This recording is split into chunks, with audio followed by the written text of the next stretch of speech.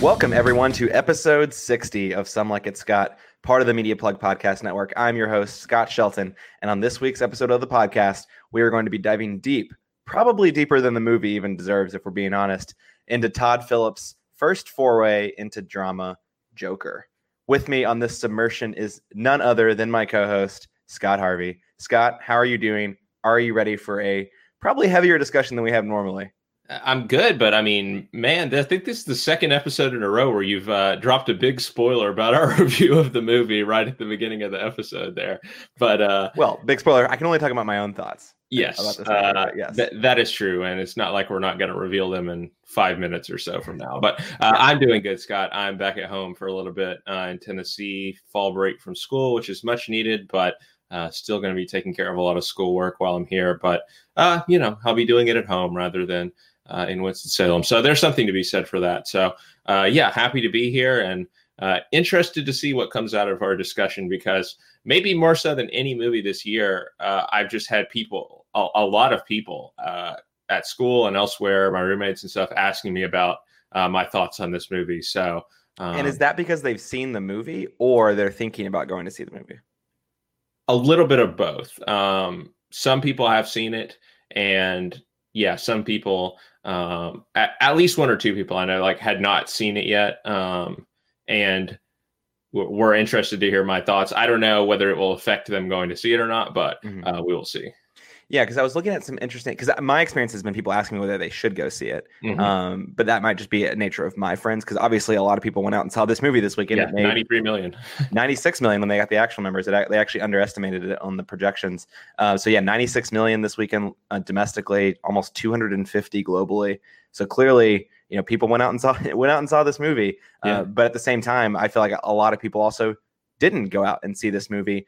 I was looking at some very interesting statistics around really the large portion of the domestic gross came from the coasts and not the middle America, so to speak. And obviously I live on a coast, and I guess technically you live on the coast as well, but you might fall more into the category of people who were under indexing on this movie this weekend. And we'll see if your thoughts on the film, being, you being a central figure of someone who goes and sees a lot of movies, being the hashtag influencer that I am. Yeah. Being the only one of your law school friends on film Twitter could probably influence member of film Twitter. Yeah, right? I know. Exactly. Well, Scott, I'd say it's might as well go ahead and rip that Band-Aid off and get the conversation started. Joker, directed by Todd Phillips. That's right. Of The Hangover fame, stars Joaquin Phoenix in the lead role as Arthur Fleck, a mentally ill clown for hire, literally, who lives with his mother Penny, played by Frances Conroy, in Gotham City in the 1980s. Arthur has a neurological disorder, maybe, that causes him to laugh at inopportune times and depends heavily on a social worker for both counseling and medication for his various illnesses. In a whirlwind sequence of events at work where he is mugged by a group of young thugs, conned by his coworker into taking a gun for his own protection, and then fired after he drops the aforementioned gun while performing at a children's hospital, Arthur finds himself in worse shape than ever and being treated worse than ever by those around him. I say one ray of hope, but it's really, I guess, a couple rays of hope here, comes in the form of a late night talk show host, Murray Franklin, played by Robert De Niro, and Zazie Beetz' Sophie Dumond, Arthur's down the hall neighbor, whom he has a crush on. Arthur's world, however, continues to dissolve around him as Murray embarrasses him on national TV by playing one of his horrific stand-up clips. His social worker is defunded and can no longer provide Arthur his medication. His mother falls ill and is hospitalized, and he's mugged yet again, this time on a subway by a trio of Wayne Enterprise bankers. This time, however, he defends himself, killing two of his attackers in self-defense before executing a third and sparking a Gotham-wide riots against the upper class.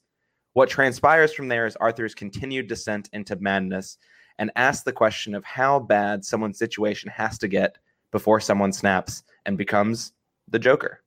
Scott, did you find Joker to be a deeply nuanced cautionary tale for the way Americans treat each other, in particular the less fortunate and the mentally ill?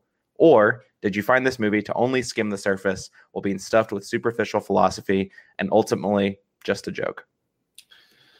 Yeah, I mean, so obviously a very, very talked about movie. And I think just to cut to the chase, what it comes down to for me is that this is an extremely disturbing and depressing movie that even people who are positive on it, I'm not sure that it's right to say that you like or enjoy the film, because watching this film was not an enjoyable experience for me. And I don't think that necessarily means that the movie is a failure. I think that means, however, that the success of the movie is dependent on whether or not it has something to say, whether it is saying something important, whether in its darkness and depravity, there is some sort of truth about our lives or about society that comes out of the film. And maybe there are sprinkles of truth in here. But I think on the whole that Todd Phillips and is it Scott Silver? Is that the other screenwriter? Yeah. I think that they seem to think that they were making a much more important film than they actually were. This movie is very overly serious. Again, not surprising for a DC movie, even if this isn't linked to the DC extended universe. It's very overly serious in a way that is obviously asking the audience to take it seriously, while also giving us a very dark and disturbed character that is presented in a manner that this is a topic that we'll get into, but it's somewhat controversial, I think, right? How the Joker is presented in this movie. And I don't think it's as bad as the media is making it out to be, that, this movie lionizes the Joker, it's hero worship of the Joker. I don't think that that's the case. However, I think there is a degree of relatability that they tried to give to this character of Arthur Fleck and the Joker. And maybe that stems from some of the mental illness angle.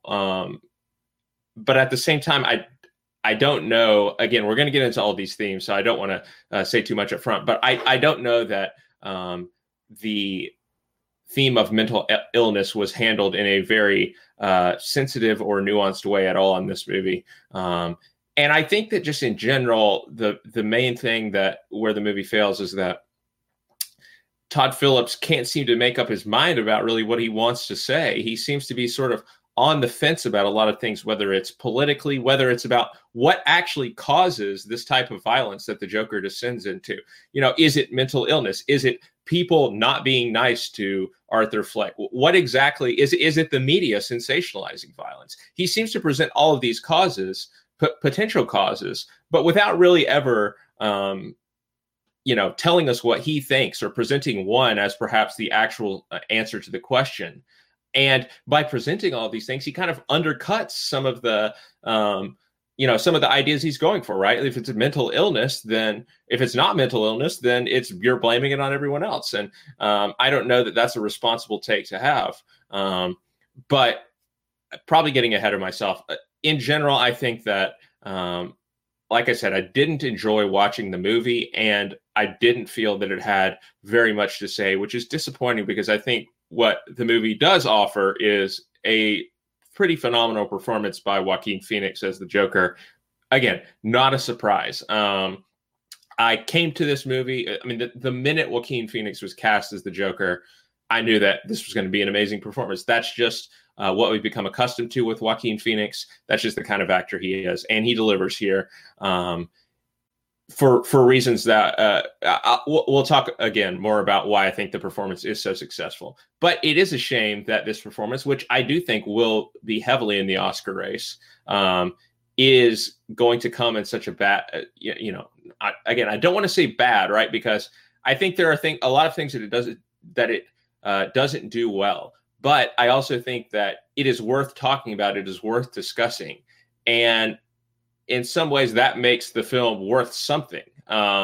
It's better than a movie like Vice, I think, last year, for example, which didn't offer anything. It was poorly made. poorly executed, and didn't offer any sort of discussion piece whatsoever. But I think there are discussion pieces in Joker that we'll get into. And, I did question when I walked out of the movie feeling kind of gross and ugly. I did question, is this how I'm supposed to feel after watching this movie? Is this how Todd Phillips wants you to feel? I don't think Todd Phillips knows how he wants you to feel, because I don't think Todd Phillips knows really at all what he wants to do with this movie. And I think that speaks to one of the things that you're talking. I'll let you finish before I jump in. But I just think that, like, honestly, if you ask Todd Phillips how you're supposed to feel about this movie, I don't think he'd be able to give you an answer. Yeah, that's a very fair point. It does feel like one of those things where the director is just like, where they would ask him about what's your interpretation, and he'd just be like, well, it's up to you, and which is just such a cop out. I hate when writers and directors do that, and they just are like, well, it means whatever you want it to mean. No, you would not have created it if you did not have a meaning in mind for this movie. I just think that that's a lazy way out, and that feels like what Todd Phillips would probably say if he was asked about this. Ultimately, I guess what I'm saying is it feels almost exactly like you would expect a Joker movie directed by a guy who made The Hangover to feel. And that was my concern going into the movie. I was optimistic about the movie. I did think the trailers were encouraging, but ultimately I think that Todd Phillips' worst instincts as a director probably get the best of him here, and unfortunately spoil a great performance by Joaquin Phoenix. Yeah, so overall, I think that we really are feeling similarly, at least about a lot of like the broad strokes of the film and what Phillips is trying to do. The way that I've been thinking about it, because I've had a little bit more time than you to really kind of sit with the film, because I saw it on Saturday and you only saw it yesterday, and I've come to the conclusion that I think that the good parts of this film, just to talk about those first, Joaquin Phoenix, absolutely incredible. Probably the best lead performance for a male actor that I've seen so far this year. We have a ton of movies still to come in this kind of Oscars season. It gets underway and it's going to carry all the way through January. And there's a ton of great performances that I think we're going to be seeing. But right now, for me, if you had to ask me who the front runner is for the Oscar in February, then it's going to be Joaquin Phoenix right now. That could change. But he's phenomenal. Everything from the way he delivers the script, even if I have some problems that I can talk about in a second about the script and how I do feel like it's full of a very empty and fake philosophy, which you could argue maybe is the point. Maybe that's what Todd Phillips is trying to do, is give you a character that thinks he's really smart, but really isn't very smart at all. But I think the way that Joaquin Phoenix delivers those lines is amazing. And I think one of the things that maybe is underrated about his past performances, or underrated in general about performances, is just the way he carries himself on screen in particular, the way that he moves on the screen, the way his dance is incredibly, it sticks with you when those scenes where he starts dancing, whether it's by himself in his apartment or even on stage kind of towards the latter half of the movie. I think those scenes are really striking to me and are some of the ones that have stuck with me the most. So absolutely phenomenal performance by Joaquin Phoenix. We'll talk about that more in a second maybe. But some other things I think are the cinematography I thought was phenomenal. I thought that there was some amazing pan shots and just kind of wide angle shots of the city, as well as just a lot of really kind of gritty, gripping textures to the cinematography almost, and a lot of shooting from the ground up, looking up at people, and it really gives you the full scale of these scenes, and I really enjoyed that. And then I thought the score is also phenomenal. So from a technical perspective on the score and cinematography side, really strong. And I think this movie, if you talk about Vice not being very well made production wise, I think this movie has great production value. I think a lot of the pieces on that side of the thing really come together well. But everything from the direction, everything that has to do with the script and the screenwriting and the narrative that it's trying to tell, I think is really just bungled. And I think you make a good point about this movie being worth talking about, unlike a movie like Vice, because off air I did compare this movie to being sort of like this year's Vice. And in some ways, I think that's true. In other ways, it's not. And I think that you make a good point there about this movie has stumbled across things to talk about. And maybe not unlike its lead character, I think that it's stumbling across things to talk about is the way to describe it. Because as much as Arthur has so little agency throughout the story and how he stumbles into being this leader of this class warfare movement that's going on, I think this movie has stumbled into, without really doing a very good job or really knowing how it's gone about it, has stumbled into important things to talk about without ever actually motivating that conversation in a really positive way. And, we'll get to those topics later on in the show, but it was really disappointing. I think that Todd Phillips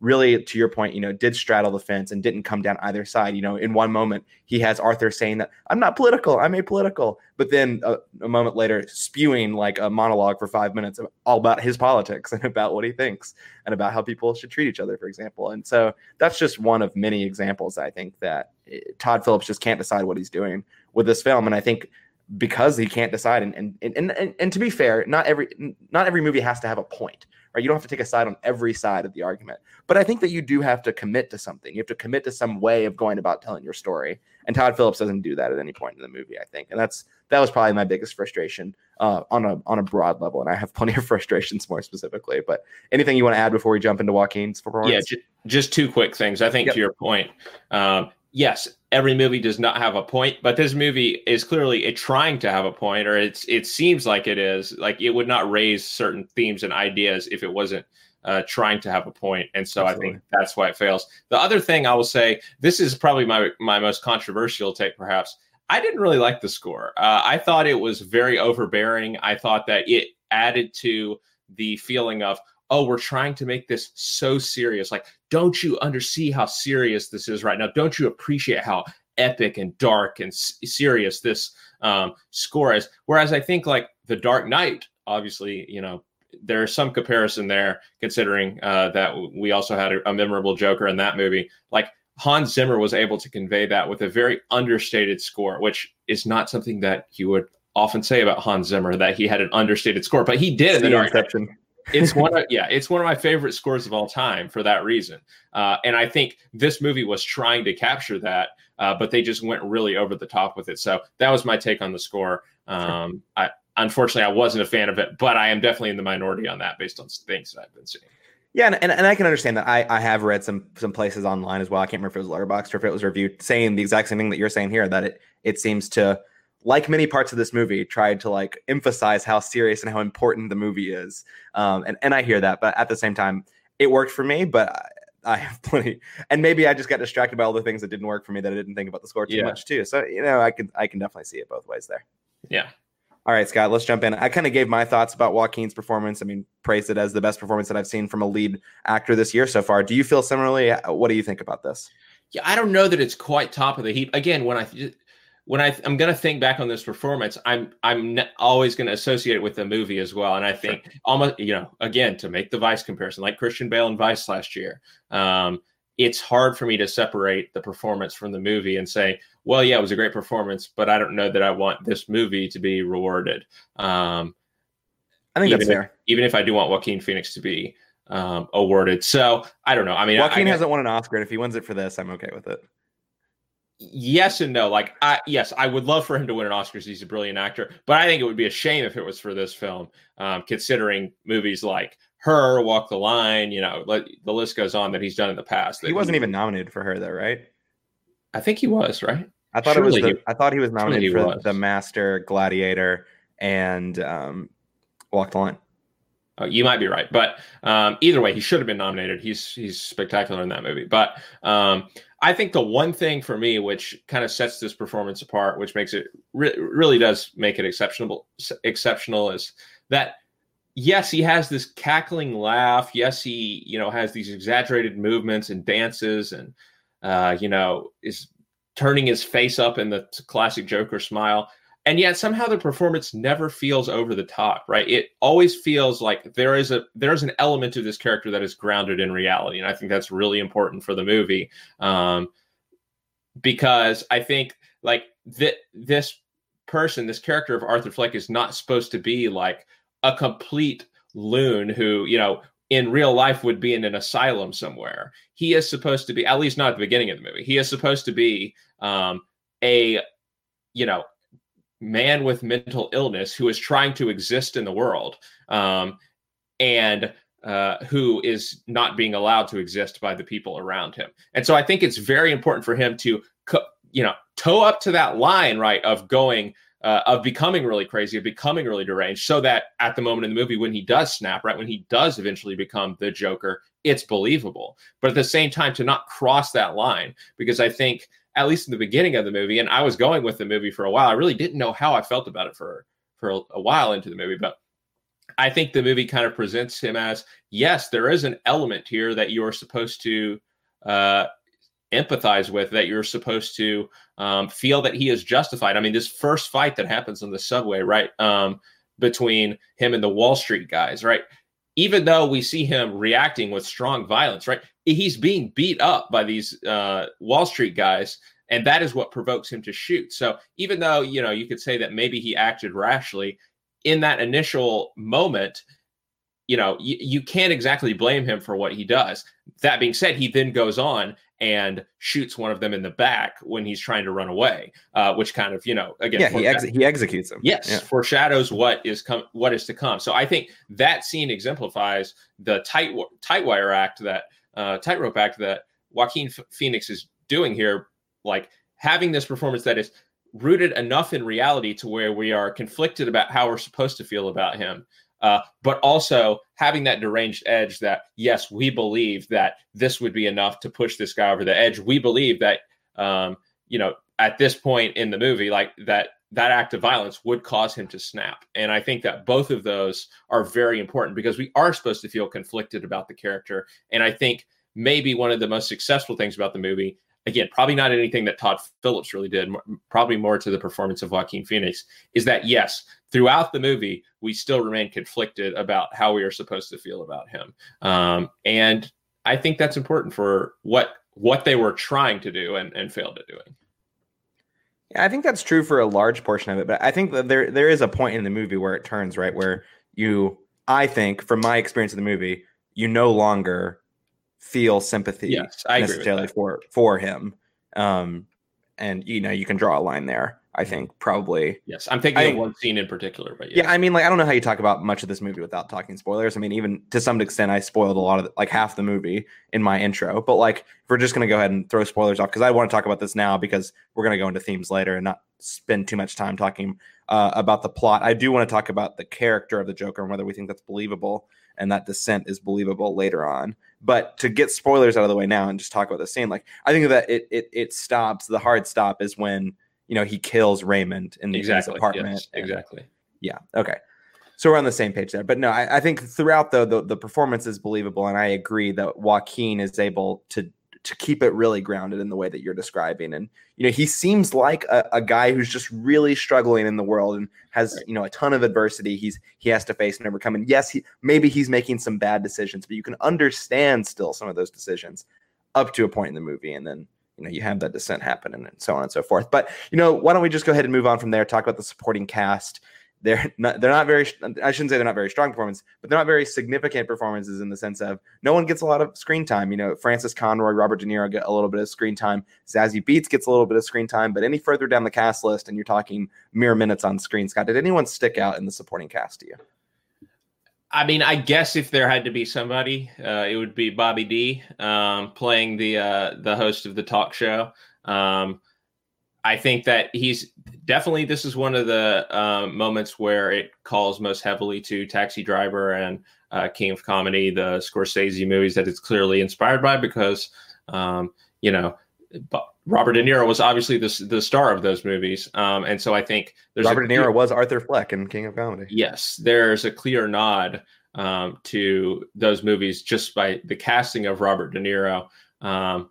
But yeah, I think he does a fine job. I don't think that there's much for him to do in this performance except be this sort of magnanimous TV personality. And, I think he does it well. I think he plays off Joaquin Phoenix well in that final climactic scene where the Joker is being interviewed on the show. And yeah, I'm not sure that I really have too much more to add because there's not too much more to this character or to any of the supporting characters. Zazie Beetz' character really confused me until actually I figured it out halfway through. Well, we didn't talk about this in general impressions, but this movie is so freaking predictable. Everything about this movie is predictable. Yeah. And I don't understand, right? So they are trying to clearly have it's supposed to be a big reveal. First of all, that Zazie Beetz doesn't know who he is, even though he's envisioned all of these romantic scenes with them happening. Actually, it's just him. And also, And then they find that he has to take you back through every single moment and then show you the scene without her in it, as if you couldn't realize in that exact moment that you had been hallucinating it all. Ugh. And like the whole comedy scene when he does stand-up comedy, of course, he has a fantasy of like that everyone erupted in applause at the end of his comedy set, and you're kind of left to wonder like. Oh, did he actually like do a good job? Even though nothing in the movie before that suggested that he would have. But my point is, I don't understand why the movie feels the need to do this unreliable narrator thing. Because, right, we know at the beginning of the movie that this character is unreliable, right? We know that he has a mental illness and that we might not be able to fully invest into the story that he's trying to tell. And so, like, I don't understand the purpose of having these sort of gotcha plot twist moments that are not really plot twists, because we knew all along that this guy is kind of living in his own fantasy world to an extent, that he's, projecting, and that he's inventing aspects of his real life that are not actually, there. And so it's not like a big reveal or a, surprising twist at all when these, gotcha moments happen. So that was weird with respect to Zazie Beetz' character. The only other thing I'll mention is that it was a crying shame that Brian Tyree Henry only got like literally 3 minutes in this movie as like a file clerk at Arkham Hospital, a complete waste of a great actor. And so that was really disappointing to see. And I guess really disappointing in general, the lack of use that they made of the supporting cast. Yeah, I mean, the main thing that I would note about the supporting cast, because I don't really feel the need to repeat things that you've said, because I think we feel pretty much the same about both Robert De Niro, Zazie Beetz, and the rest of the supporting cast, is that I think the supporting cast here and Joker just proves that Joaquin Phoenix can carry any movie you put him in, because it's just him. It is him and only him for the entire movie. I don't know if there's a scene without him in it. I don't think so. I'm just trying to think through my head if there is any. Yeah, and that there's something else to be said there, is that the movie is not boring, right? Like we talk about the fact that it's a bad movie perhaps, but it's worth discussing. I think it's also better than a lot of bad movies because it's boring. Like again, kind of tangentially related to that, you at least care enough or you're interested enough in what they are trying to do with the movie that you stay invested for the entire running time of the movie, even if at the end I was like, well, never watching that again. Yeah, it's particularly interesting because I don't know, man. Maybe you like Zazie Beetz' character. I think by the end of the movie, you realize you don't really know anything about her. But like, you're not invested in these characters. Like even Murray Franklin, who's the talk show host, like he's an asshole. Like he's not a very nice guy. Totally. Yeah, like no one's nice. I mean, he's just another one of these people in the movie. Like, I mean, that's the thing. Everyone in this movie, or the person on the bus at the beginning, the Wall Street people, they're all, just people who are making fun of Arthur. And and that's where, I mean, we'll get in a second, but that's where like a lot of the nuance doesn't exist, because every person in the movie is like that, except for this hallucinated Sophie, played by Zazie Beetz, and who seems like a nice person overall in the one real scene that you get in her apartment. But like, even then, you don't know her. She doesn't behave in a rational way, though, right? Like she comes to his door and is like, "You are following me," and then like he's like, "That's all hallucinated. That's all. Hallucinated." It is, but like that's the thing. I couldn't connect to this character if we were supposed to connect to her in any way, because I was like, I don't believe that this is actually happening, or this character is also really messed up, like Arthur is. Yeah. Tough to say. Well, Scott, on that note, let's change gears. Let's talk about the plot, the themes. We'll kind of jump around a little bit, but want to go ahead and dive in. And the first thing that I want to talk about is something that you've kind of already alluded to. I've seen a lot of talk online about, this movie lacks originality, lacks a lot of things. And that's primarily because it just takes so much inspiration from two of Scorsese's classics that you listed earlier. That is, of course, Taxi Driver and The King of Comedy.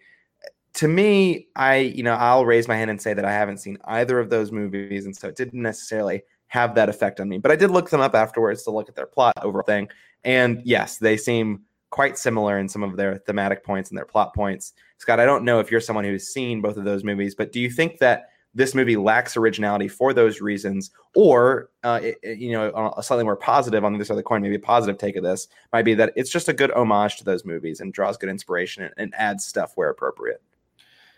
So I haven't seen King of Comedy either, but I have seen Taxi Driver, and I think as far as the differences, Taxi Driver is a much more explicitly political film than Joker is.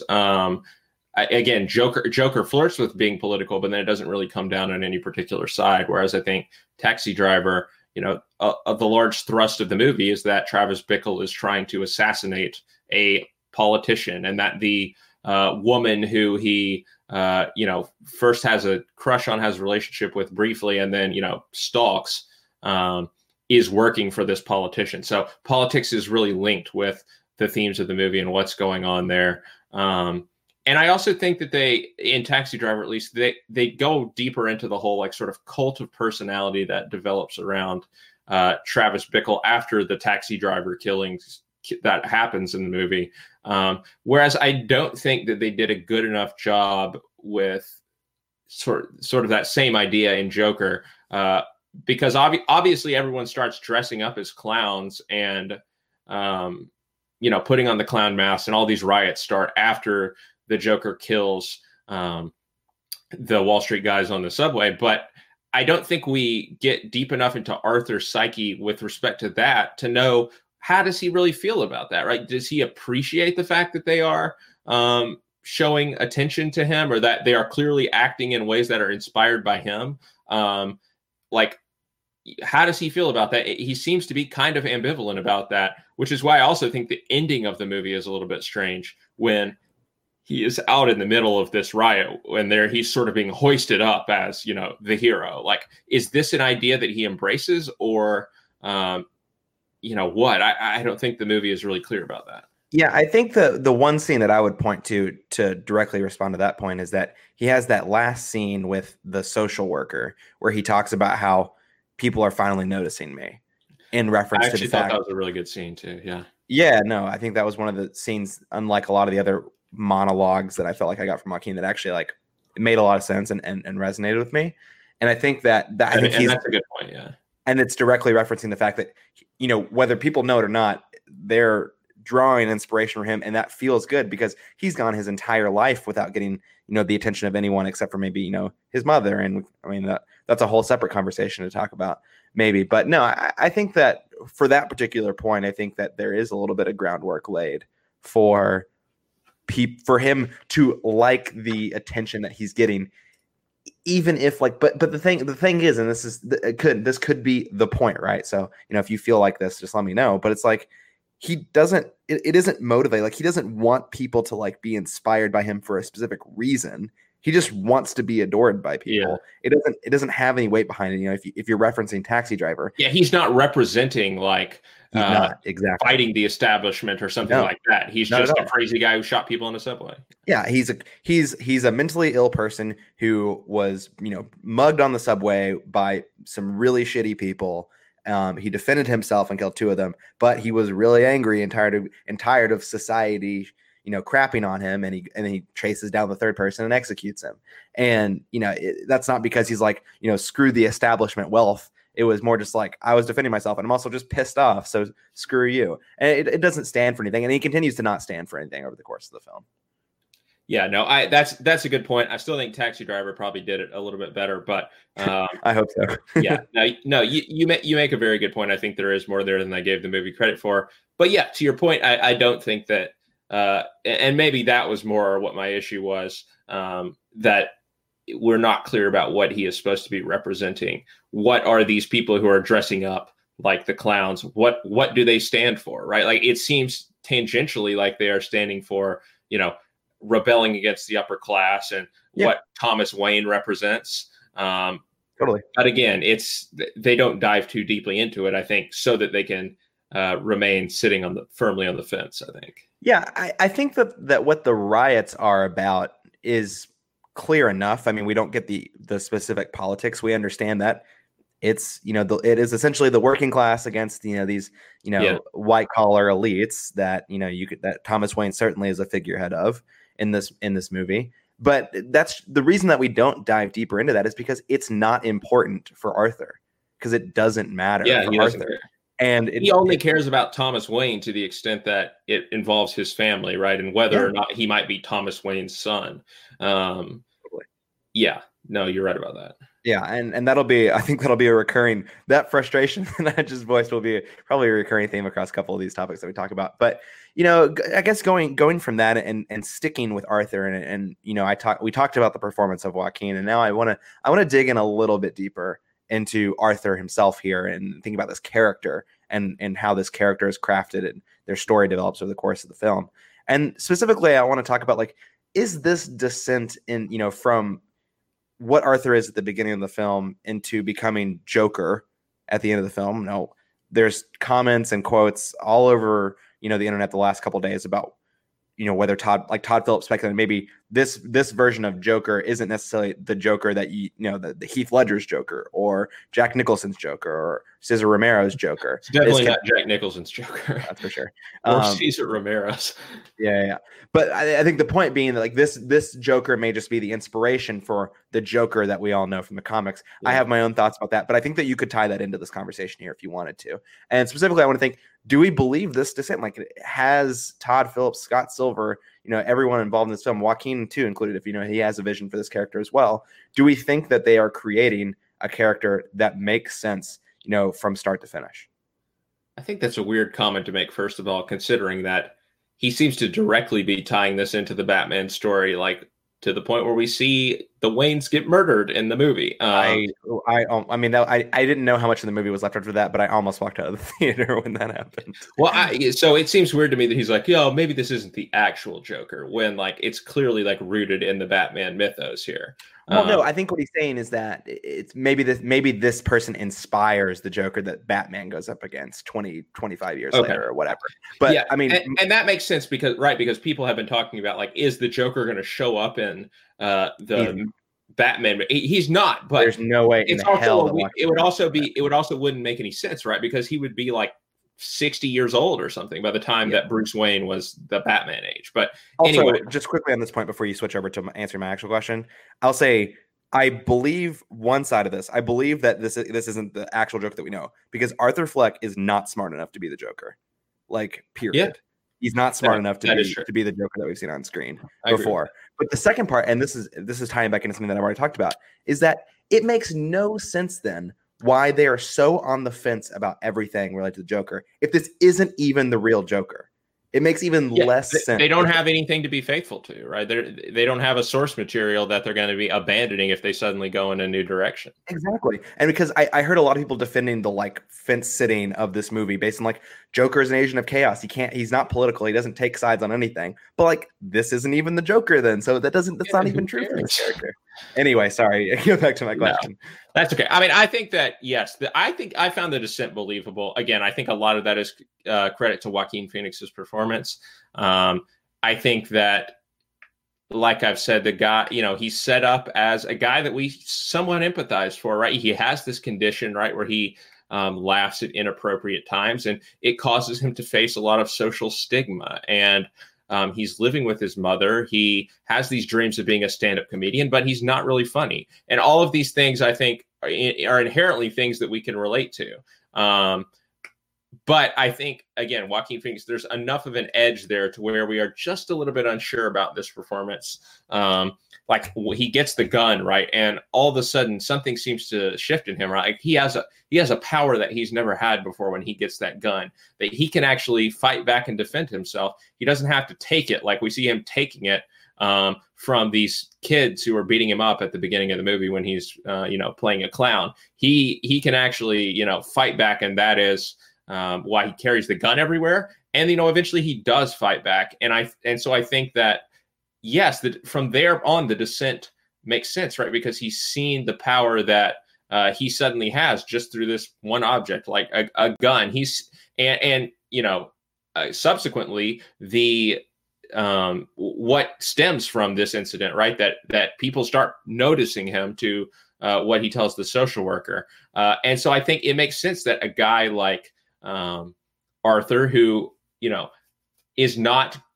Clearly is not going to be successful at what he wants to do, which is be a stand-up comedian, doesn't really have anyone in his life who cares for him. He thinks that his mother does, but as he finds out over the course of the film, maybe that's not the case. And so it makes sense that when he feels this power, he would do something rash, because I think, what's to stop him? He doesn't have anything in his life that is, that is giving him a reason to live, really. And what's the quote that he is writing in his journal? Like, I hope my death means more than my life does, or something like that. I hope that my death makes more sense than my life did. Yes. Sense spelled like money, so it was a kind of a play on words, I think. But yeah.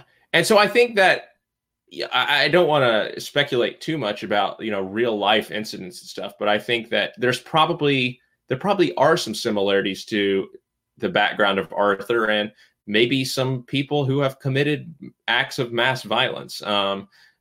Yes, mental illness, yes, easy access to guns plays a part in that. Yes, mental illness plays a part in that. Yes, perhaps the actions of others play a part in that. And I think we see all of those things somewhat in play here, but there's never really a satisfying answer about what we need to do to fix things, other than be nice to people. But I just don't really think that is the answer. That is 100% going to change things. And again, kind of places, maybe this is getting ahead of ourselves, but places a lot of the blame on society, which is probably kind of a dangerous idea to an extent. So I did believe The Descent. In other words, I think that is the most successful part of the movie. That is the part of the movie that is probably the most realistic, and maybe that people were concerned about, with respect to the violence, the threat of real world violence that could result from this movie, that of course didn't result and was kind of fabricated by the media. But the fact that there are similarities to in this character to most likely the background of some people who have committed mass acts of violence, even for those people, seeing themselves represented on the screen could be dangerous. And so I think the Descent makes sense to me, even if maybe some of the fallout from it is a little bit troublesome. Yeah, I want to talk about this movie being like too violent, and whether or not maybe it validates certain people in a second. But to this point, and specifically The Descent, I think I'm relatively on the same page here. I think the one thing that I struggled with at first was kind of reconciling this huge swing in Arthur's personality between being this like really, I don't know, almost, I don't even know what the right word is, but like, almost too submissive to the people around him and just kind of taking it from everyone. And then all of a sudden, these flashes of hyper violent reactions, whether it be on the subway, again, to some extent, reasonable response there. You got to defend yourself from literally getting kicked to death. But then how that scene finishes, but then also, the fact that he, has this really shocking moment where he stabs Randall in the neck and watches him bleed out on the floor. And then, of course, like the finale where he, point blank range shoots Murray Franklin in the head on live TV. And I think that it was really interesting because there's other moments where I'm talking about him being sort of submissive, where, he's fleeing the cops on the street. He's, he's really just kind of taking it from whether it's his mother or, other people around him that he's speaking with, whether it's his boss, whether it's Randall and other scenes. It's a really interesting combination. And that's not to say that it's not believable, but that's one of the things that I really tried to reconcile as I watched this kind of descent happen. And then I think even in those final moments of the film where, he's being, showered with this adulation of the people around him, being lifted up, like he's standing on top of the car, he's dancing, he's being, in some ways kind of very, very almost like worshipped in a way. Totally. And even in those moments, you still feel like you see, and this maybe speaks back to Joaquin's performance, you still feel like you see those submissive elements that you got throughout the rest of the movie as well. And maybe it's just part of that performance from Joaquin, which is so good. But I think overall, I agree with what you're saying. I might be a little bit less hot on The Descent overall than you are, but still, I think it is one of the stronger parts of the movie. Yeah. All right, switching gears to one of those things that you were talking about, and I saw so many people who hadn't watched this movie before this weekend saying, "Oh my God, I can't believe that Warner Brothers or why or Hollywood would put out a movie so violent in this current day and age." And I just absolutely roll my eyes because clearly they haven't seen any movie that's They not see Django Unchained. Yeah, yeah. I mean, just this year, John Wick 3. I mean, the list goes on of movies that I'd argue are way more violent than this one. But Scott, did you think that this movie was too violent? I mean, we've really touched on this already, but do you think that critique of the movie or of the studio is valid? Absolutely not. I think I'm kind of an absolutist, which maybe is a little bit controversial when it comes to this thing. I don't know that a movie can ever be too violent, and as long as it is making a salient point in the way that it portrays violence. And I think that what people are responding to is that the violent scenes in the movie are very disturbing.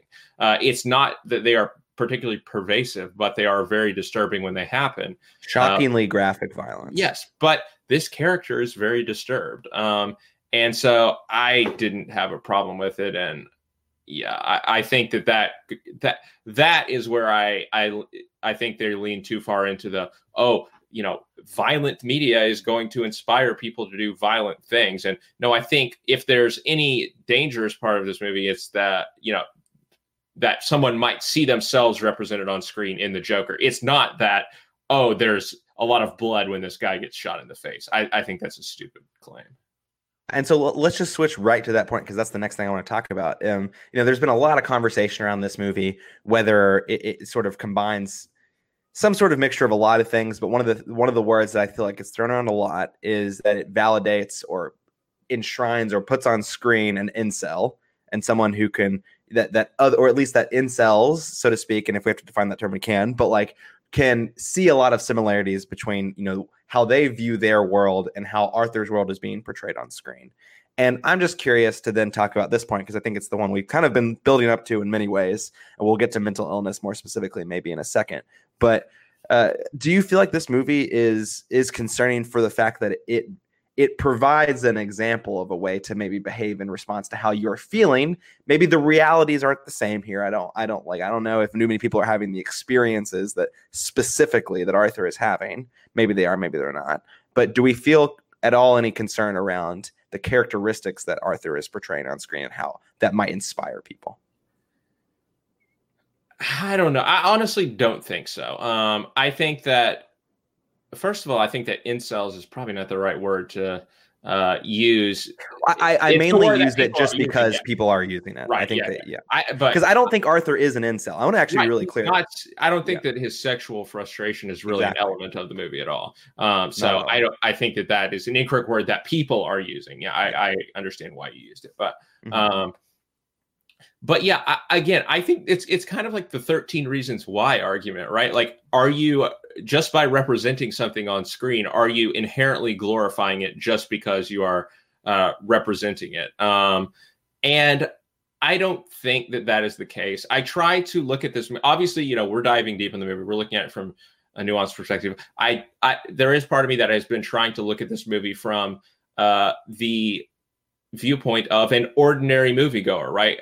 Who is not going to perhaps think as critically about the movie as we might. And I don't know. I think that the movie is so off-putting and so disturbing.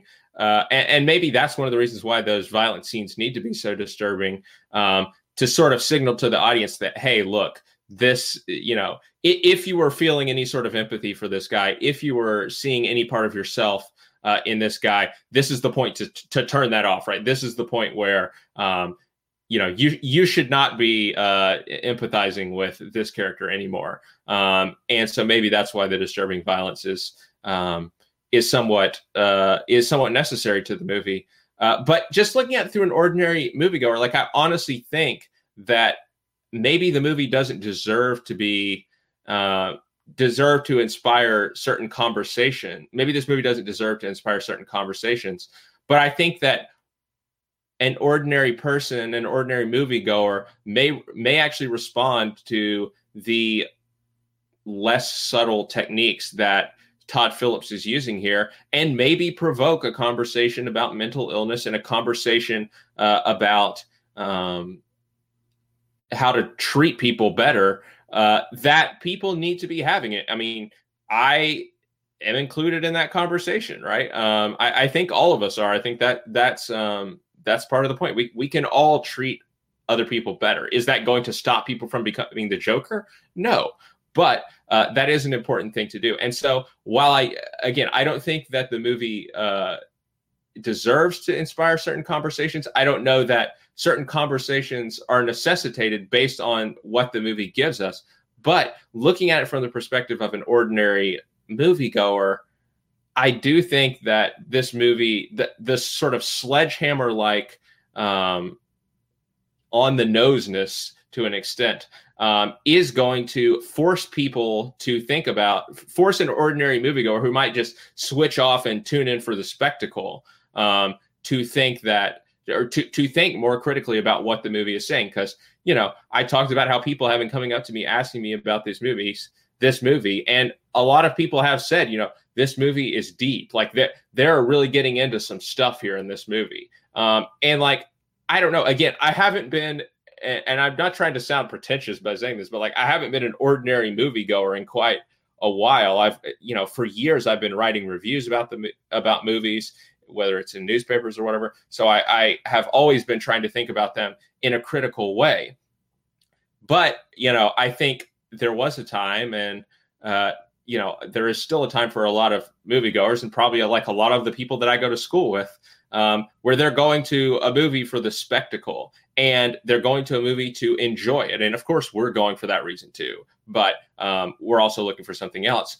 But the fact that this movie is not conventionally enjoyable is perhaps why people are like, well, hang on a minute. What is this movie trying to say? And maybe transposing messages onto the movie that aren't really there, or aren't, exactly presented in the most responsible way, but nevertheless are forcing them to have these conversations. And that's why I think that this movie isn't completely worthless, because maybe people will start to have conversations about these things. So that's a very circular answer to your question, probably, but I think that ultimately the aggregate impact of this movie is going to be people having more conversations about this kind of stuff, rather than people responding, again, because I think that is a lazy argument in saying that,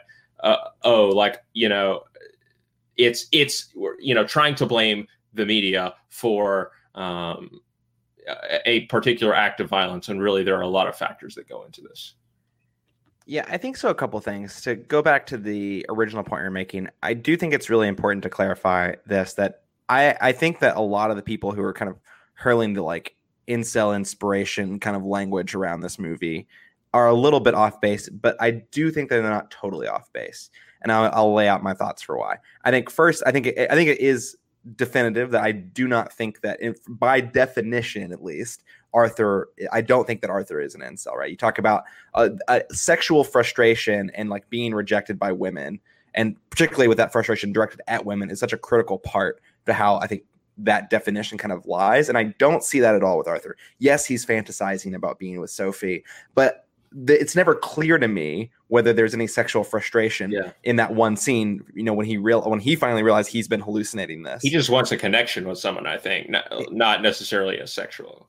Right. And yes, I guess it contributes to, you could argue maybe it contributes to that. And, maybe there's a question about, does he kill Sophie in the room that then shows him walking back to his apartment? I think that's an open-ended question that we don't know the answer to. I think that he probably doesn't, but you could say if that is the implication of that immediate scene after that, he has killed Sophie, maybe then you have a clear argument for calling him an incel. Maybe, I don't know, but that's kind of my perspective on how things play out there. That being said, I think that this movie, if I'm trying to imagine something that I'm not, right? So you got to take it with a grain of salt, but I think that there are elements of Arthur's character that I imagine a lot of people can at least relate to some degree. And I think that this particular population of people that we might be referring to here and calling them incels, you can call them whatever you want, I think that they might see a lot of similarities in how they're treated. Maybe not specifically by the way that Sophie treats Arthur, but by how other people like treat them, whether that's in the media, whether that's online, whether, wherever that might be, right? I think that there are some overlap there and some similarities. I mean, maybe there's the stereotype, and you can say it's whether it's true or not, but like living with your aging mother, I think is like a common stereotype associated with that. I think, fantasizing about women who are, you're attracted to, and them being attracted to you, I think is probably a component of that, which, yes, I think Arthur does do, even if I don't think that necessarily ultimately ends up in sexual frustration towards them. And then to that point, like, these are things he fantasizes about. Like, he fantasizes about being with a female. He fantasizes about that scene with Murray where he fantasizes about talking about the fact that he lives with his mother and being accepted rather than rejected for that fact, when Murray is like, hey, there's nothing wrong with living with your mother, and there's this whole dialogue that they have in this completely fictional sequence, but I mean, there is something there to what you're saying, I think. And then like being made fun of or taken advantage of by the people around you, and being perceived as, and particularly people who society might think of as more successful or more competent. I think that there's a lot of overlap there, and I think when you tie that together with the way that Arthur thinks and talks about how people treat him. And even though I think that ultimately has a broader message beyond that, but I think that the visual depiction of how he responds to that frustration, again, even though it's not directed explicitly towards women on screen, I think that there are enough similarities, and the violence is so, almost like phantasmagoric in nature. I think it really does create an interesting narrative there. And I can understand where some of that criticism is coming from other people. Again, I think I'm a little bit lukewarm on that criticism of the movie, because I don't think this movie is trying to paint Arthur as a quote unquote incel. But I think that there is still an argument to be had somewhere in the middle on that question. Yeah. And I do think that ending does somewhat muddy the waters. Like, obviously we've been, we've taken a turn with how we feel about this character, and any sort of empathy that we felt towards him should be gone by the time the end of the movie rolls around. But then I think just this image of him being hoisted up by the crowd is so like viscerally impactful that may be the thing that someone takes away from this movie, not the hour before it of this man's descent into madness, rather that he's now being worshipped by society. And that is dangerous. Yeah, and I do want to talk about the other points that you were making here, because I think that they're also worth addressing. And you're talking about how people, your quote unquote your ordinary moviegoer, the person who only goes to the movie theater, a handful of times a year, and sees in law school what we would call the reasonable person. The reasonable person, sure. I mean, we're definitely not reasonable, Scott. So that's a great description.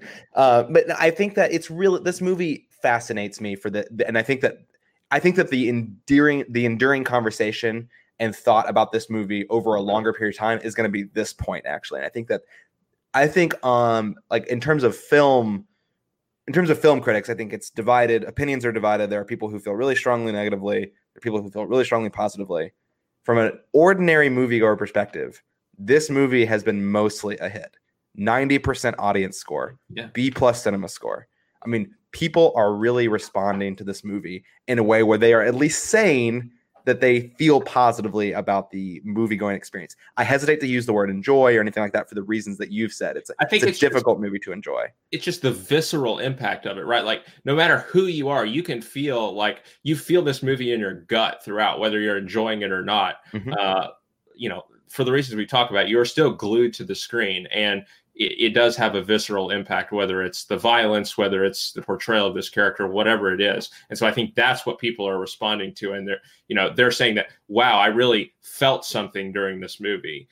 Maybe I'm not sure exactly what it was, but I did feel something. Well, see, and that's the thing that I want to talk about, because the thing with me is that, like, I look at this movie and I think about this movie and I'm like, this movie is so vacant. Like, there really isn't anything underneath the surface in this film. Not that the topics that it's trying to touch on aren't really deep and worth discussion, but that there really isn't much there. And I find it so interesting to think about, these conversations that you're talking about, maybe your friends having, because I just can't picture, and this is my own bias. I'm not saying this is like any sort of perspective except my own, but like, I just can't see what deep conversation any person is having about this movie, about what's like actually happening on screen. They might be having a conversation about these topics, but if you're talking about the movie itself, and like, I mean, one of the things that I like about a movie, and again, this isn't necessarily what makes a movie good, but like, if a movie presents a topic, it takes a side and then asks you to like figure out whether you agree with it or not. Like, that's what that's the movie. That's the type of movie that resonates more with me. And maybe that's the problem here, because this movie doesn't take a side. It presents something. I don't think it gives you either side of any story. It just presents a topic like, hey, here's this thing to think about. Go with it. Like, just have fun. Go think about it.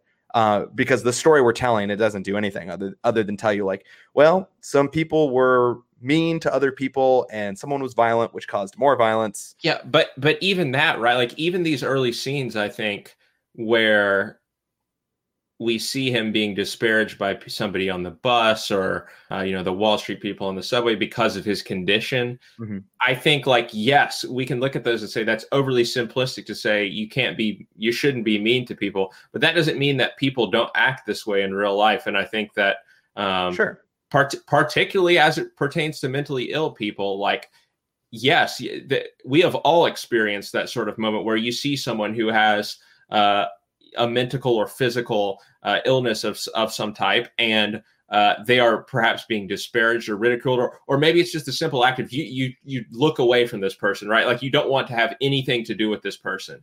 And I think that this movie does shed light on that phenomenon, which is still present, right? And I still think that, as simple as it may sound, people need to learn to be nice to each other, because people are meaner now than they ever are than they have been in a long time. But but I don't think anyone is having a deep conversation about like whether or not literally beating a guy up on a subway is like a good or bad thing to do. I hear what you're saying. I do. Like I get how that's bad.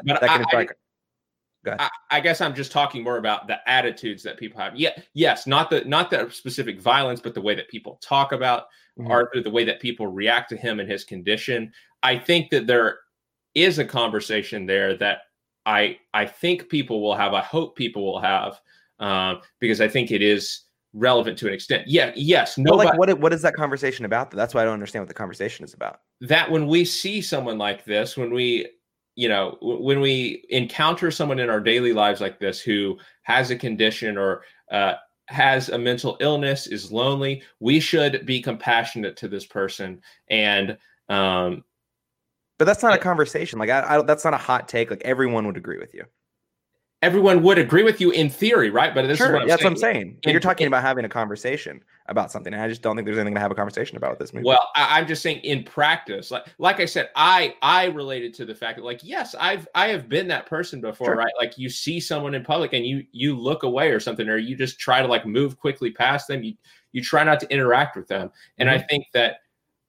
Again, I'm not trying to go to bat for the movie as a whole, but when I talk about people having conversations, I guess that's just what I'm thinking about, because I did personally respond to that. And I think that is something that happens. And yes, in theory, we're all like, oh, we're great people, we're nice, we would never do that. But in practice, I don't think that is the case. And hopefully, and I do think that this will cause people to have some conversations about the disconnect between the way that they think about these things and the way that perhaps they actually act in their own lives. Yeah, I guess maybe that's the rub for me, is that I just don't think I don't think this movie is going to inspire that conversation. Okay. And I just think that people aren't good at having. I mean, I think people aren't good at having those conversations and having that self-awareness. Yeah, I just wonder then, what do you think that people mean when they're saying to me like, "Oh, this movie is deep. This movie, I want to talk to you about this movie because it really gets into some stuff." Multiple people said that to me. Yeah, no, I'm curious to hear this too, because my instant reaction would be like, this movie. Like the conversation they want to have is like, oh, like this movie is deep because like it talks about mental illness and like the way we treat each other. But like I'm telling you, like that's like the mental illness. Maybe that's a conversation you can have, right? But I'm telling you, like treating people poorly, like that, like you're gonna have a 2-second conversation about like, yeah, man, it sucks that like people treat each other like shit, and like I should treat people better. Like that's just not. I guess I just don't think of that as like a deep conversation to have about a movie. No, mental illness may be something different there, but and that's not what I envisioned that these people wanted to discuss. But now you have made me curious. Like I do want to ask one or two people, what were your thoughts on what the messages of the movie were, like thematically, what do you think this movie was about? And I may end up doing that. So yeah, I mean, the deeper conversation might be around like at a global societal level, what is like our responsibility to other people? It's not like should we treat people better? Yes, like that's not a conversation. I don't think. Just again, this is just my personal perspective. But like a deeper conversation would be like, what's the responsibility of like an individual? What's the responsibility of the government? Like what are the systems that we should have in place to protect? Like protect is maybe a weird word to use, but like to support people whether it's, you know, institutionally with these, like, with a social worker and these people supporting counseling, medication, etc. You know, what, like, where lies certain responsibilities, and maybe that's a broader conversation to have. The thing is, though, like, I just don't think this movie sets it up well to have that conversation, because everywhere you look in this movie, like, there's not, like, with two exceptions that I can think of off the top of my head, everywhere you look in this movie, people are mean to each other. People are mean to Arthur. The two exceptions are Zazie Beetz' character, which you still don't know much about. Maybe if they had multiple interactions, she wouldn't be very nice to him. Who knows? And then the other is I can't remember the guy's name, but his other coworker that comes to the house with Raymond. And the reason he doesn't kill him is because he'd, like, at least been nice not him, mean. yeah. Well, nice. I mean, I don't know. I guess I didn't leave those other scenes thinking that he had been nice to Arthur, but he hadn't been mean to him. Yeah, what you're saying is that there is no ideal, right? There's no character who this is the person who embodies what we are supposed to embody. And exactly. Yes, I fully agree with that idea. Yeah, so, like, maybe, like, the movie is, like, giving you a topic to think about, but not giving you a conversation to have. Like, you have to create that conversation on your own. Yeah. And so I don't think this movie is deep. This movie is just, like, picking a couple topics out of society that are obviously issues and throwing them at the screen. I don't think it's deep either, but I am just, my point was just that I'm curious as to why people think it is deep, or what topics they want to raise when they think about a movie as deep, right? Because that is not something that an ordinary moviegoer, that the reasonable person might say about, you know, a comic book movie. Is this a comic movie? Maybe that's another question we can dive into later. Hey, we see the Wayne's parent. We see the death of Thomas and Martha Wayne. So faithful. Someone needs. I saw this. Well, I had also thought this, but I want to give credit to where credit's due. I saw this review on Letterboxd where someone said, people really need to stop buying Martha Wayne pearl necklaces. Yeah, that image of the pearls. I could go the rest of my life without seeing it again. You haven't even seen BVS. It's awful. In that, like, the opening scene in BVS is that exact thing. And there's this, like, image of the pearls just, like, falling to the ground that just makes me want to kill myself. Nope. I've seen it so many times now. Nope. Anyway, so moving on, we've already started to touch on this a little bit, but I think it's the last kind of big thing that we need to talk about.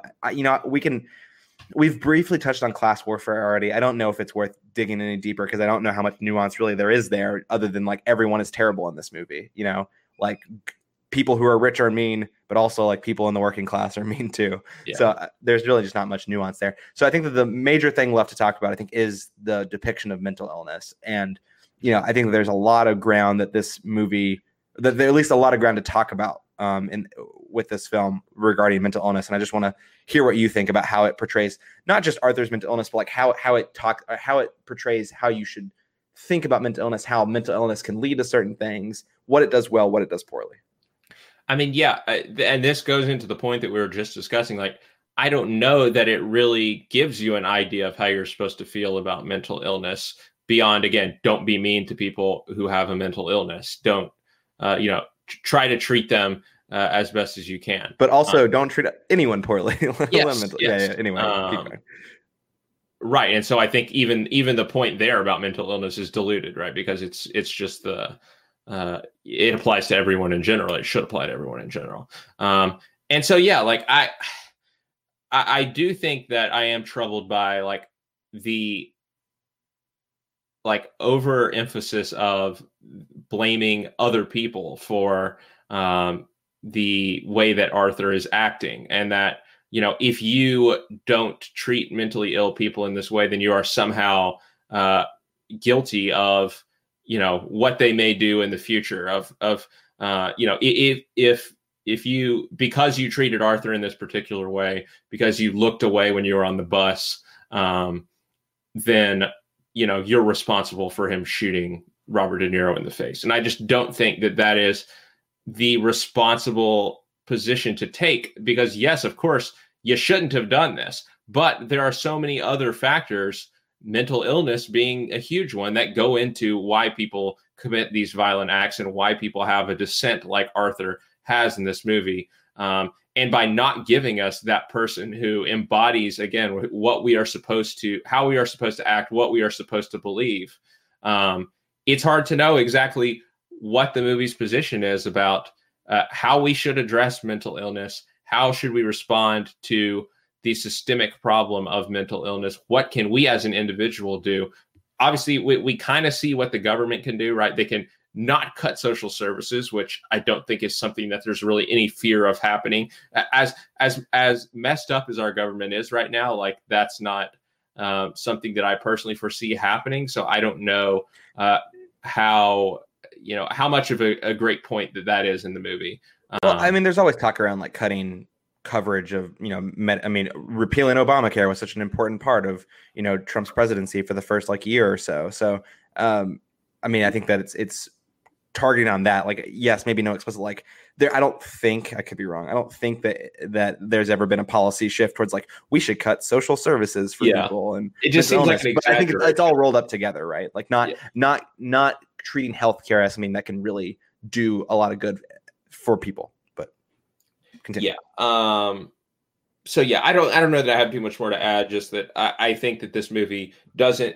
It presents mental illness in what I think is a fairly, realistic way. And again, I think the dissent is believable. I think that mental illness is an element of the dissent that we see Arthur take. But other than showing us, what a mentally ill person perhaps experiences on a day-to-day basis, I don't think this movie gives us anything to take forward. Like when you leave the theater, I don't know what this movie is saying about what you need to do other than, pay attention to these people and be compassionate towards them as much as you can.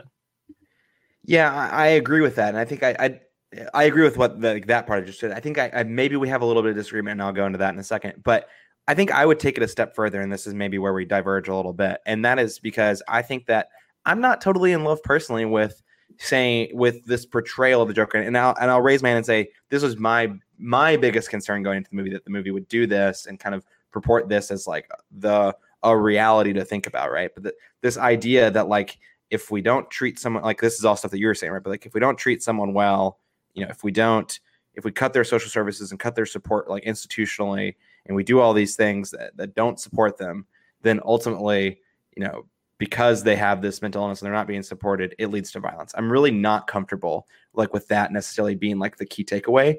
I think that there's, and that's particularly because of like maybe the socio-political climate. And I'm not saying that like mental illness doesn't play a role in leading to violence, but I think that there's particular things about that where I don't think because you have a mental illness, if you are not supported, you then will ultimately resort to violence. And I'm just worried that given like certain stereotypes around like people who commit mass shootings and being mentally ill, and how like that's a primary reason. And that's not what you're saying at all, but I'm saying because that is an argument that is used by people with certain, like, I guess, political affiliations, will say, around why if we just supported them a little bit better, they wouldn't have resorted to violence. I just think that this movie paints a picture that's really easy to like point to and be like, see, this is exactly what I'm saying. Like if we don't support people, mental illness is the reason why mass violence happens. And I don't think that is necessarily the best exemplar to be putting out there. It was one of my concerns going into the film that it would paint a picture of mental illness leading to violence. And I think that it does do that. It does do that with a lot of context, I want to say. It adds a lot of context for sure that ultimately results in that violence happening. You talk about access to guns, the fact that he was given a gun by his coworker and had that gun to use.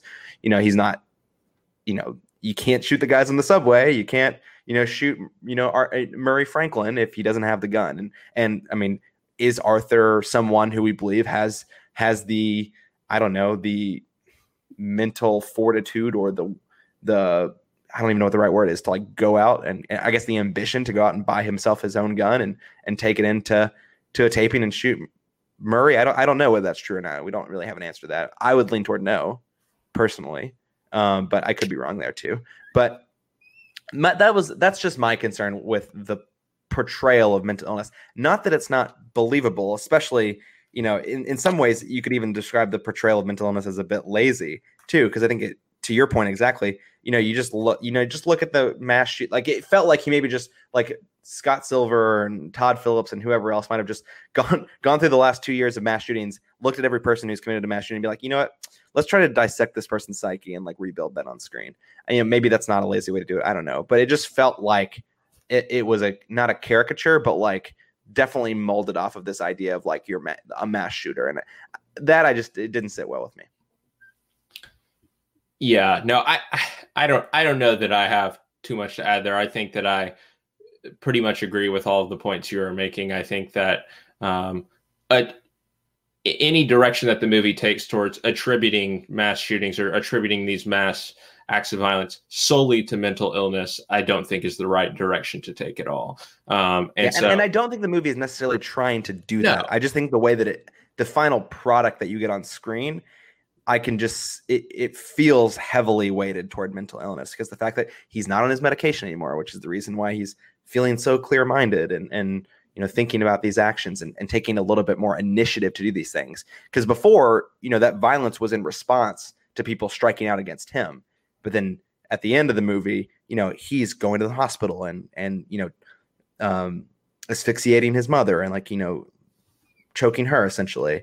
And then he's, yes, Raymond comes into his apartment, but he chooses to pick up that knife and take it with him when he goes to the door and do that to Raymond. And then obviously he goes to the studio where Murray's at and actively chooses to do harm to him there. So it just feels like there's a shift over the course of the film that's foundationally centered around his mental illness. Yeah, I agree with that. All right. I think there's two questions left, and they're less theme related and more just going back to maybe the movie plot and the structure of it. Well, at least this one is. And that is, what is the deal with that final scene? We have this scene, you talked about the glorification of him, this kind of worship-like scene towards the end of the movie. But there's another scene after that where he's in, I assume it's Arkham Asylum, Arkham Hospital, and he's being interviewed or spoken with or counseled by this woman. And then, at the end of the scene, he walks out of that room with blood footprints on the ground, these shoe prints that's kind of dipped in blood, implying, of course, that he's killed this orderly or this nurse that he was talking with.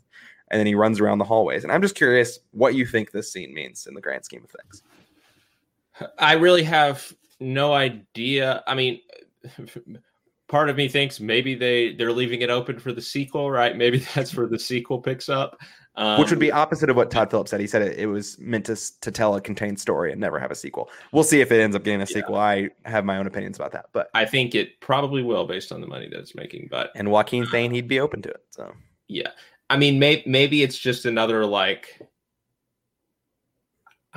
don't know. Maybe it's supposed to be some sort of critique of institutionalization or something. This film's not that deep, Scott. You're thinking too deep. I guess I was trying to read more into it than I actually got out of it. But all right, well, let me throw an idea at you to see how you respond to it. I wonder if the point of this final scene is to ask another really stupid question about whether or not the entire movie is a figment of Arthur's imagination and that he's actually been in the asylum the whole time, because there is a scene early on in the movie. Work with me for a second. There's a scene early on in the movie where you see him banging his head against a wall in the asylum. I mean, I think you may be onto something there. And how dumb is that if that's what it is? They've already done that in the movie, right? Like they did it with the comedy scene. They did it with his whole relationship with Zazie Beetz. And he's hallucinating attention at the end. Yeah. I mean, you could be right about that. And how dumb is that if that's the point of the movie? It's very dumb. It completely trivializes any point that it might have made. Yeah. Wow. I can't think of another reason why that scene exists. That's almost as bad. Thinking about it in that light is almost as bad as the post-credit scene in Vice. At